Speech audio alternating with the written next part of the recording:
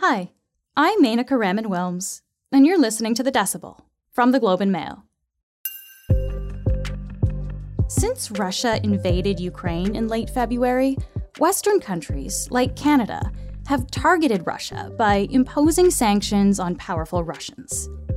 In return, though, Russia has banned hundreds of Canadians from entering the country. The list of banned Canadians includes our Prime Minister, Justin Trudeau, basically every sitting MP, premiers, mayors, military personnel, and some journalists. I'm an advocate of engagement and surprised, disappointed, and annoyed to be on that list. Everybody else can celebrate, I won't. Mark MacKinnon is the Globe's senior international correspondent. He'll tell us what being banned from Russia means for him, both professionally and also personally, and why sanctions and bans are a strategy that countries are using during this war. This is The Decibel.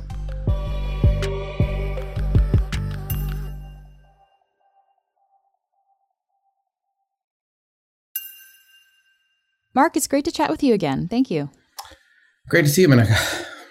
I think this is the first time we're talking when you're actually in London. I feel like you're always in a hotel somewhere in Ukraine when we're talking, so this is new. Okay, well, let's jump into it. How did you first find out that you were banned from Russia? The first thing I received was a text message from a friend that just said, badge of honor. And I didn't know what they were talking about. And so I wrote back, thanks, but what happened? And they directed me to Twitter, where there was already a discussion going on of mostly of Canadians sort of celebrating that they've been put on this list of 61 names, which I now has obviously grown to 600 or something like that. And I didn't immediately grasp what it meant, but shortly after that, I received a WhatsApp message from a contact at the Russian Foreign Ministry that sort of confirmed, sent me like the official statement telling me that I was indefinitely prohibited from entering the Russian Federation. And what did that official statement say? The reasoning given was that myself and the other 60 names on this list had contributed to the anti-Russian positions of the Canadian regime.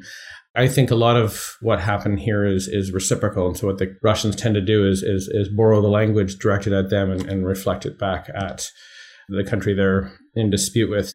This is like, we'll get into the list of names, but there's a lot of mayors on that list, premiers of provinces, people that, probably are not actually headed to Russia. So it's kind of interesting maybe is to see the parallels of the people who've been picked to be on this list then. Yeah, and of that first 61, I really do think I was definitely the only one who was applying for a visa at the moment that the visa ban came down. I was in the middle of an email exchange with the aforementioned foreign ministry, which they were being very welcoming and telling me the regular process. And so I think on that list, 60 people went har, har, har when they saw their name on it. And I was a little bit disappointed. So you were actually in the middle of applying for a visa to go to Russia when this all happened. Do you think that was, that put you on their radar for some reason or something? I don't think so. I mean, I've been getting visas to Russia for 20 years. Obviously, because of the war, I was like all of us, more interested in what was happening to Ukraine and in Ukraine than in spinning around to listen to Russia's justifications. But at some point, I wanted to go to Moscow and try and understand how this looked from there and how Russia was being affected by Western sanctions, among other things. And so what I was just sounding out was, you guys always give me a visa. Is it the same? Do I just apply as usual, or has this current situation made it impossible?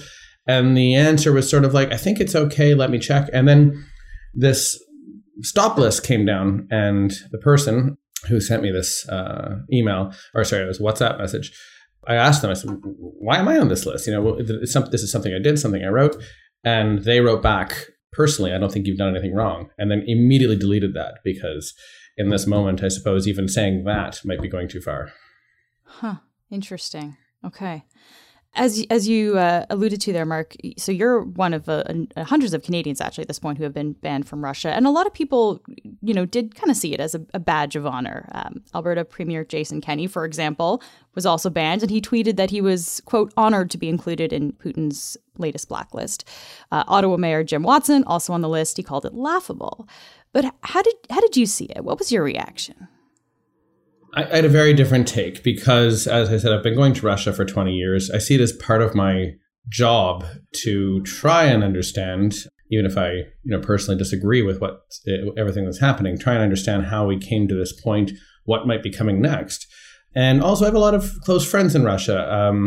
Like I said, I lived there for 3 years back in the early 2000s, what we now call the early Putin era.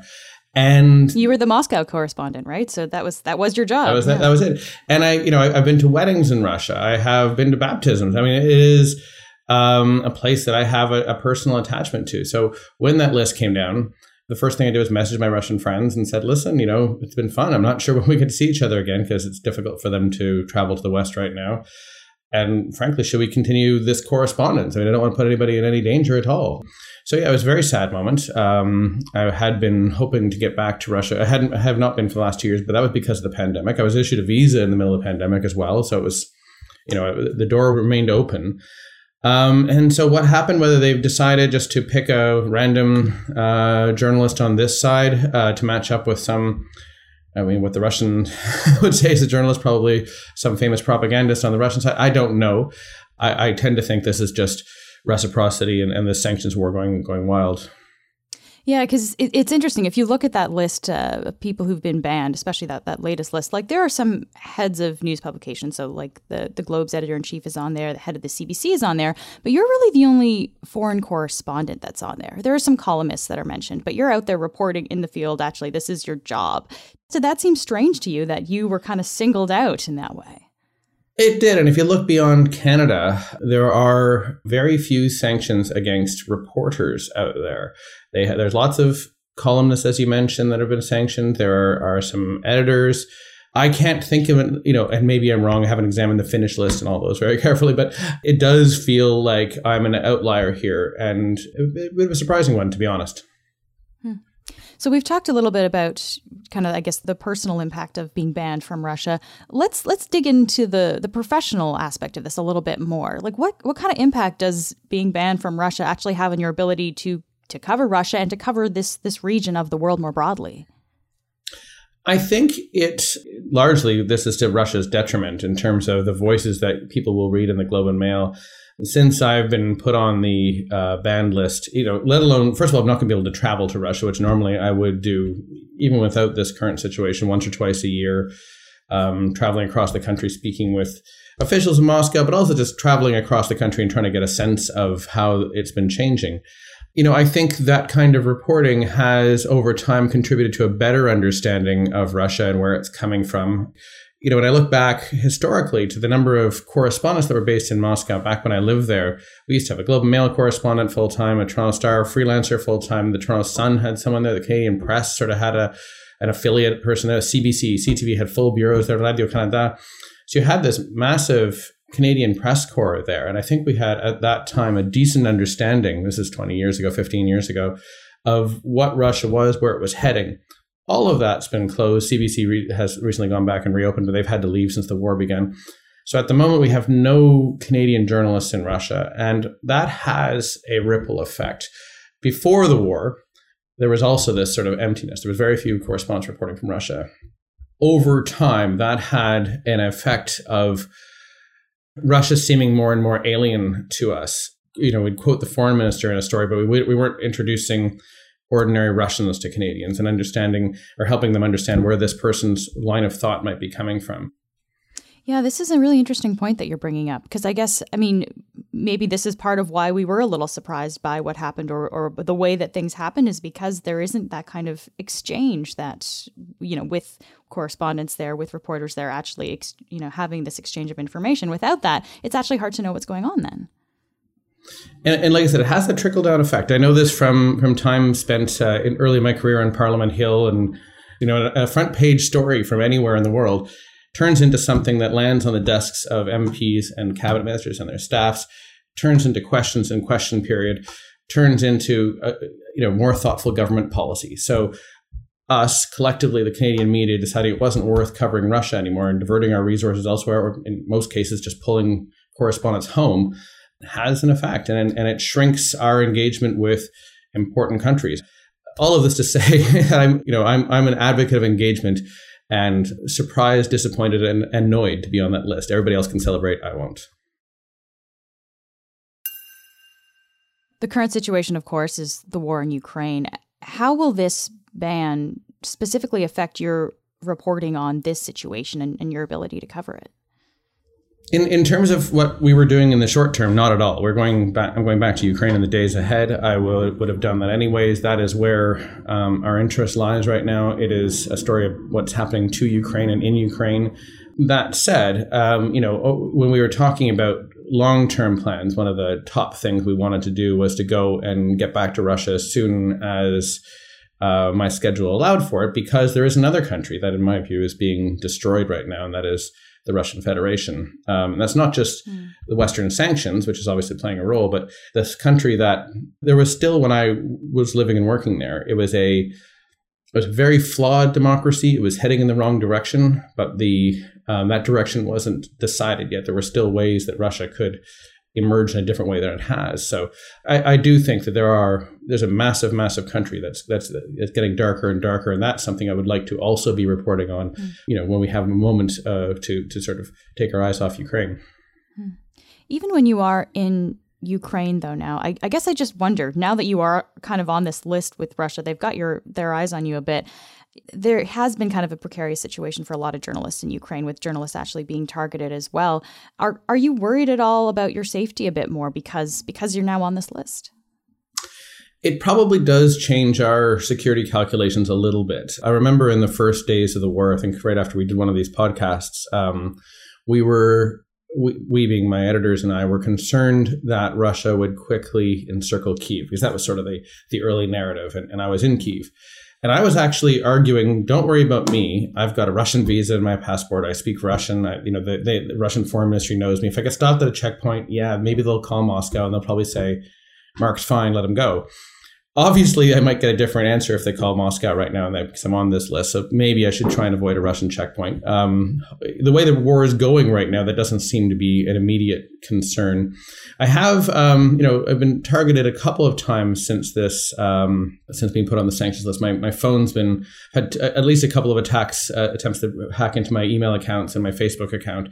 It does feel like there's some sort of escalation of an attempt to sort of figure out who my network is. There was something very strange happened to my old Russian number, got taken over, and it's now being used. There's a Telegram account affiliated with it that has my last name misspelled, that appears to be sending pornography to my former contacts. So we're definitely in a weirder spot here. I'm definitely on a list of enemies rather than whatever list I existed on previously.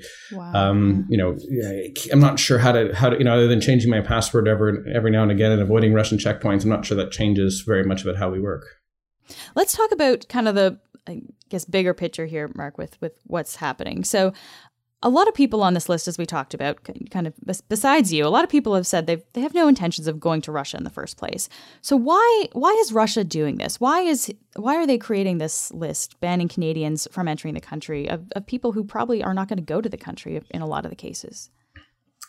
Russian foreign policy has for a very long time been tied to the principle of reciprocity. They would do to whatever country it was interacting with, they would reflect your policies back at them. So as somebody who's been applying for Russian visas for 20 years, sometimes it'd be incredibly simple. Other times they'd ask you to fill out every country you've ever visited in your entire life, which for someone like me would take a while. And if you ask what the difference is, the answer was always, well, this is what Canada is doing to Russians applying to go to Canada. So I suspect, and again, I've been mostly in Ukraine for most of this year, so I haven't been tracking the sanctions list the way maybe my counterparts in the Ottawa Bureau have been. But I suspect that if you took the list of sort of mysteriously sanctioned Canadians and you matched them up, so Jim Watson being the mayor of Ottawa would probably be a parallel for Sergei Sobyanin, the mayor of Moscow, and so on. Because Canada has been targeting, along with America and the European Union, everyone that it sees as sort of having collaborated with the war in Ukraine. So we sanctioned every member of the Russian State Duma. Now they've sanctioned every member of the Canadian Parliament. So it is entirely based on reciprocity. I'm kind of fearful to figure out who it is that I'm reciprocal for, because I'm afraid I won't like the comparison. But I imagine we've probably sanctioned some prominent Russian TV journalist, I would guess. What is this meant to accomplish, though? Like, I guess, like, I understand kind of this tit for tat. So we sanction somebody, they're banning someone from their country. But, like, why is this a strategy between countries? What are we doing here? So the Western strategy, because it really is Canada's moving in lockstep with the European Union, the UK, and the United States, is to make it uncomfortable to remain part of the system in Russia, to work with the Putin regime. So for the last 20 years that Mr. Putin's been in power, Russia has waged war in Chechnya, in Syria, in Georgia, in Donbass, and now the rest of Ukraine. All the while, life in Moscow got better. It became there was no way to feel living in Russia that things were, that you were a country at war. And I think this time the idea is to make it difficult for these, especially for these rich Russian oligarchs who are so key to the Putin regime, who have properties around the world, yachts and all the most famous harbors, who send their kids to the most famous Western schools, to say, listen, we're not playing along anymore. You guys can't just have it all. You can't wage war against our friends and own real estate in central London and send your kids to, spend your summers on a yacht in the south of France and send your kids to a Swiss boarding school. Enough's enough. We're no longer partners in any way. So that's the Western idea. And I think it's designed to create cracks inside the regime in Russia, to make people sort of question whether it is in their personal interest to keep doing as they've been doing. I think from the Russian point of view, it is about domestic consumption, telling people we hit them back, they hit us, we hit them back. But also it's about something to trade later on in some future moment when the war in Ukraine has hopefully come to a conclusion. The West is not going to just unilaterally lower sanctions. It makes it, we will do this when you do this. It's establishing a future trade-off as part of the diplomatic game here, I think. And is our strategy working? Are these sanctions creating cracks in the regime like we want it to? That's hard. That's one of the things I wanted to go to Moscow to explore. I think that from a distance, so far, we are seeing, there have been reports quoting anonymous people of folks inside or who are part of the Putin regime becoming uncomfortable with what's happening. The Russians I've been in contact with for a long time, some of them being Kremlin officials, some of them being ordinary people, they're definitely feeling this in a way that they previously have not. They feel cut off from the rest of the world. Even if they weren't rich oligarchs, they liked the freedom of being able to go on a vacation to Italy. They liked the idea of being able to get a visa to go to some conference in London. And just lastly here, Mark, do you think you'll be able to go back to Russia someday? And would you go back if you could? I'd go back. Yeah, I was just meeting with someone today to get their sense of how long this goes. Yes, I'd go back, of course, if I could. I wouldn't go back under the current situation. I wouldn't go back if I didn't feel I could leave, or if I didn't feel I could do useful reporting. How long did this last? I feel, and this may apply to the broader conflict between Russia and the West, that this will last as long as Mr. Putin's in power. Even if Russia and Ukraine agreed to some peace treaty that sort of divided Donbass in half or whatever, are Western governments going to lower sanctions against Vladimir Putin and his cronies after all this? I don't think so. And I don't think Mr. Putin thinks so. And so I think we're in this for a very long time, this being the broader conflict between Russia and the West, even if the fighting goes on pause in Ukraine. And I think that these sanctions on both sides will remain in place as long as Mr. Putin does. Mark, thank you so much for speaking with us, and good luck on your next trip to Ukraine. Thank you again. That's it for today. I'm Menaka Raman-Wilms. Our intern is Emily McPhail. Our producers are Madeline White, Cheryl Sutherland, and Rachel Levy-McLaughlin. David Crosby edits the show. Kasia Mihailovich is our senior producer, and Angela Pacenza is our executive editor. Thanks so much for listening, and I'll talk to you tomorrow.